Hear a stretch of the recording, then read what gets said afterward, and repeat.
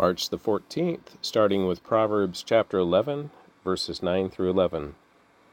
With their words, the godless destroy their friends, but knowledge will rescue the righteous. The whole city celebrates when the godly succeed. They shout for joy when the wicked die. Upright citizens are good for a city and make it prosper, but the talk of the wicked tears it apart. Psalm 57, verses 1 through 11. For the choir director, a psalm of David regarding the time he fled from Saul and went into the cave, to be sung to the tune, Do Not Destroy. Have mercy on me, O God, have mercy. I look to you for protection. I will hide beneath the shadow of your wings until the danger passes by. I cry out to God Most High, to God who will fulfill his purpose for me. He will send help from heaven to rescue me, disgracing those who hound me. My God will send forth his unfailing love and faithfulness. I am surrounded by fierce lions who greedily devour human prey, whose teeth pierce like spears and arrows, and whose tongues cut like swords. Be exalted, O God, above the highest heavens. May your glory shine over all the earth. My enemies have set a trap for me. I am weary from distress. They have dug a deep pit in my path, but they themselves have fallen into it. My heart is confident in you, O God. My heart is confident. No wonder I can sing your praises. Wake up, my heart. Wake up, O lyre and harp. I will wake the dawn with my song. I will thank you, Lord, among all the people. I will sing your praises among the nations. For your unfailing love is as high as the heavens. Your faithfulness reaches to the clouds. Be exalted, O God, above the highest heavens. May your glory shine over all the earth. In the 6th month of Elizabeth's pregnancy, God sent the angel Gabriel to Nazareth, a village in Galilee, to a virgin named Mary. She was engaged to be married to a man named Joseph, a descendant of King David. Gabriel appeared to her and said, Greetings, favored woman, the Lord is with you. Confused and disturbed, Mary tried to think what the angel could mean. Don't be afraid, Mary, the angel told her, for you have found favor with God. You will conceive and give birth to a son, and you will name him Jesus. He will be very great, and will be called the Son of the Most High. The Lord God will give him the throne of his ancestor David, and he will reign over Israel forever. His kingdom will never end. Mary asked the angel, But how can this happen? I am a virgin. The angel replied, The Holy Spirit will come upon you, and the power of the Most High will overshadow you. So the baby to be born will be holy, and he will be called the Son of God. What's more, your relative Elizabeth has become pregnant in her old age. People used to say she was barren, but she has conceived a son, and is now in her 6th month, for the word of God will never fail. Mary responded, I am the Lord's servant. May everything you have said about me come true. And then the angel left her. A few days later, Mary hurried to the hill country of Judea, to the town which Zechariah lived. She entered the house and greeted Elizabeth. At the sound of Mary's greeting, Elizabeth's child leaped within her, and Elizabeth was filled with the Holy Spirit. Elizabeth gave a glad cry and exclaimed to Mary, God has blessed you above all women, and your child is blessed. Why am I so honored that the mother of my Lord should visit me? When I heard your greeting, the baby in my womb jumped up for joy. You are blessed because you believed that the Lord would do what he said. Mary responded, "Oh, how my soul praises the Lord! How my spirit rejoices in God my Savior! For he took notice of his lowly servant girl, and from now on all generations will call me blessed. For the Mighty One is holy, and he has done great things for me. He shows mercy from generation to generation to all who fear him. His mighty arm has done tremendous things. He has scattered the proud and haughty ones. He has brought down princes from their thrones and exalted the humble. He has filled the hungry with good things and sent the rich away with empty hands. He has helped his servant Israel and remembered to be merciful. For he made this promise to our ancestors, to Abraham and his children forever." Mary stayed with Elizabeth about 3 months and then went back to her own home. Numbers chapter 21, verse 1 through chapter 22, verse 20. The Canaanite king of Arad, who lived in the Negev, heard that the Israelites were approaching on the road through Athrim. So he attacked the Israelites and took some of them as prisoners. Then the people of Israel made this vow to the Lord: "If you will hand these people over to us, we will completely destroy all their towns." The Lord heard the Israelites' request and gave them victory over the Canaanites. The Israelites completely destroyed them and their towns, and the place has been called Hormah ever since. Then the people of Israel set out from Mount Hor, taking the road to the Red Sea, to go around the land of Edom. But the people grew impatient with the long journey, and they began to speak against Moses and God. "Why have you brought us out of Egypt to die here in the wilderness?" they complained. "There is nothing to eat here and nothing to drink, and we hate this horrible manna."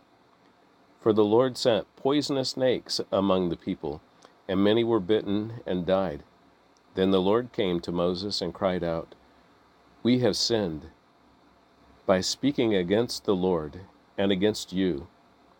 Pray that the Lord will take away the snakes."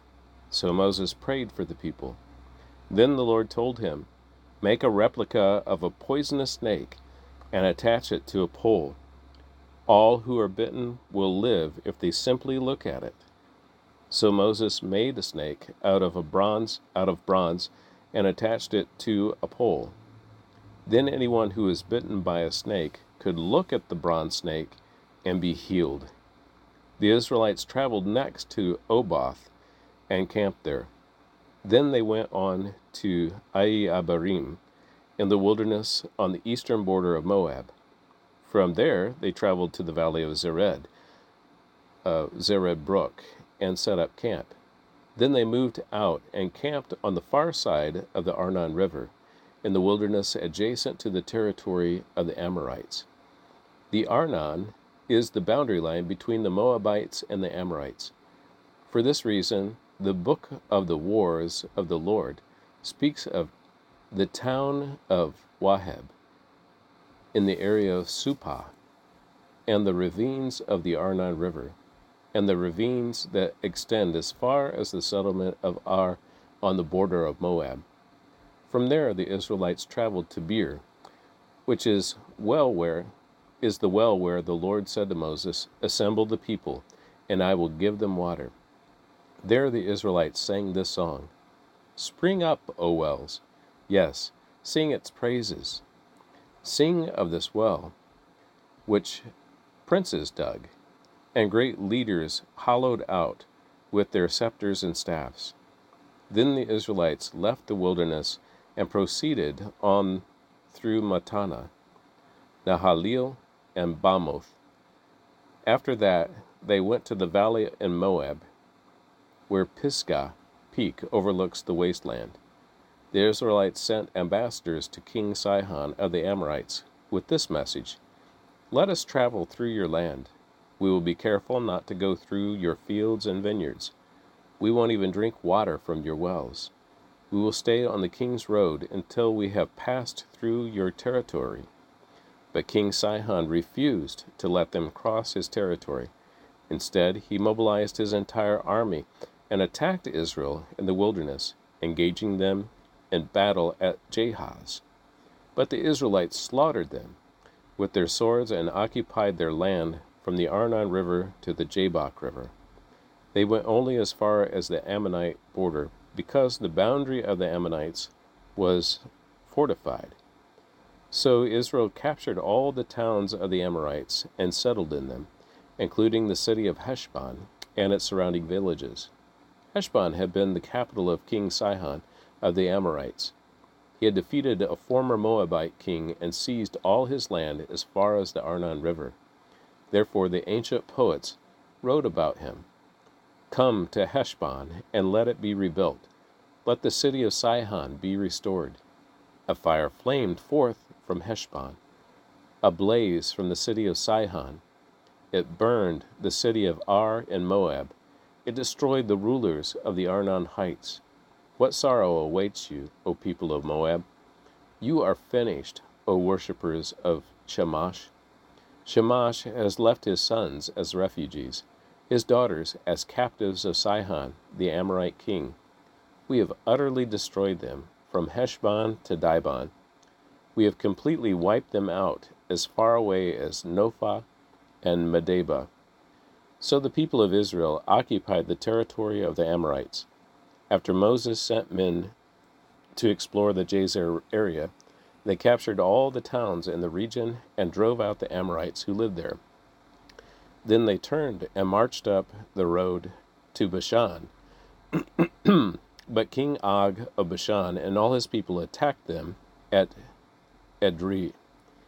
The Lord said to Moses, Do not be afraid of him, for I have handed him over to you, along with all his people and his land. Do the same to him as you did to King Sihon of the Amorites, who ruled in Heshbon. And Israel killed King Og, his sons, and all his subjects, that is. Not a single survivor remained. Then Israel occupied their land. Then the people of Israel traveled to the plains of Moab and camped east of the Jordan River, across from Jericho. Balak, son of Zippor, the Moabite king, had seen everything the Israelites did to the Amorites. And when the people of Moab saw how many Israelites there were, they were terrified. The king of Moab said to the elders of Midian, This mob will devour everything in sight, like an ox devours grass in the field. So Balak, king of Moab, sent messengers to call Balaam, son of Beor, who was living in his native land of Pethor, near the Euphrates River. His message said, Look, a vast horde of people has arrived from Egypt. They cover the face of the earth and are threatening me. Please come and curse these people for me, because they are too powerful for me. Then perhaps I will be able to conquer them and drive them from the land. I know that blessings fall on the people you bless, and curses fall on the people you curse. Balak's messengers, who were elders of Moab and Midian, set out with money to pay Balaam and to place a curse upon Israel. They went to Balaam and delivered Balak's message to him. Stay here overnight, Balaam said. In the morning I will tell you whatever the Lord directs me to say. So the officials from Moab stayed there with Balaam. That night God came to Balaam and asked him, Who are these men visiting you? Balaam said to God, Balak, son of Zippor, king of Moab, has sent me this message. Look, a vast horde of people has arrived from Egypt, and they cover the face of the earth.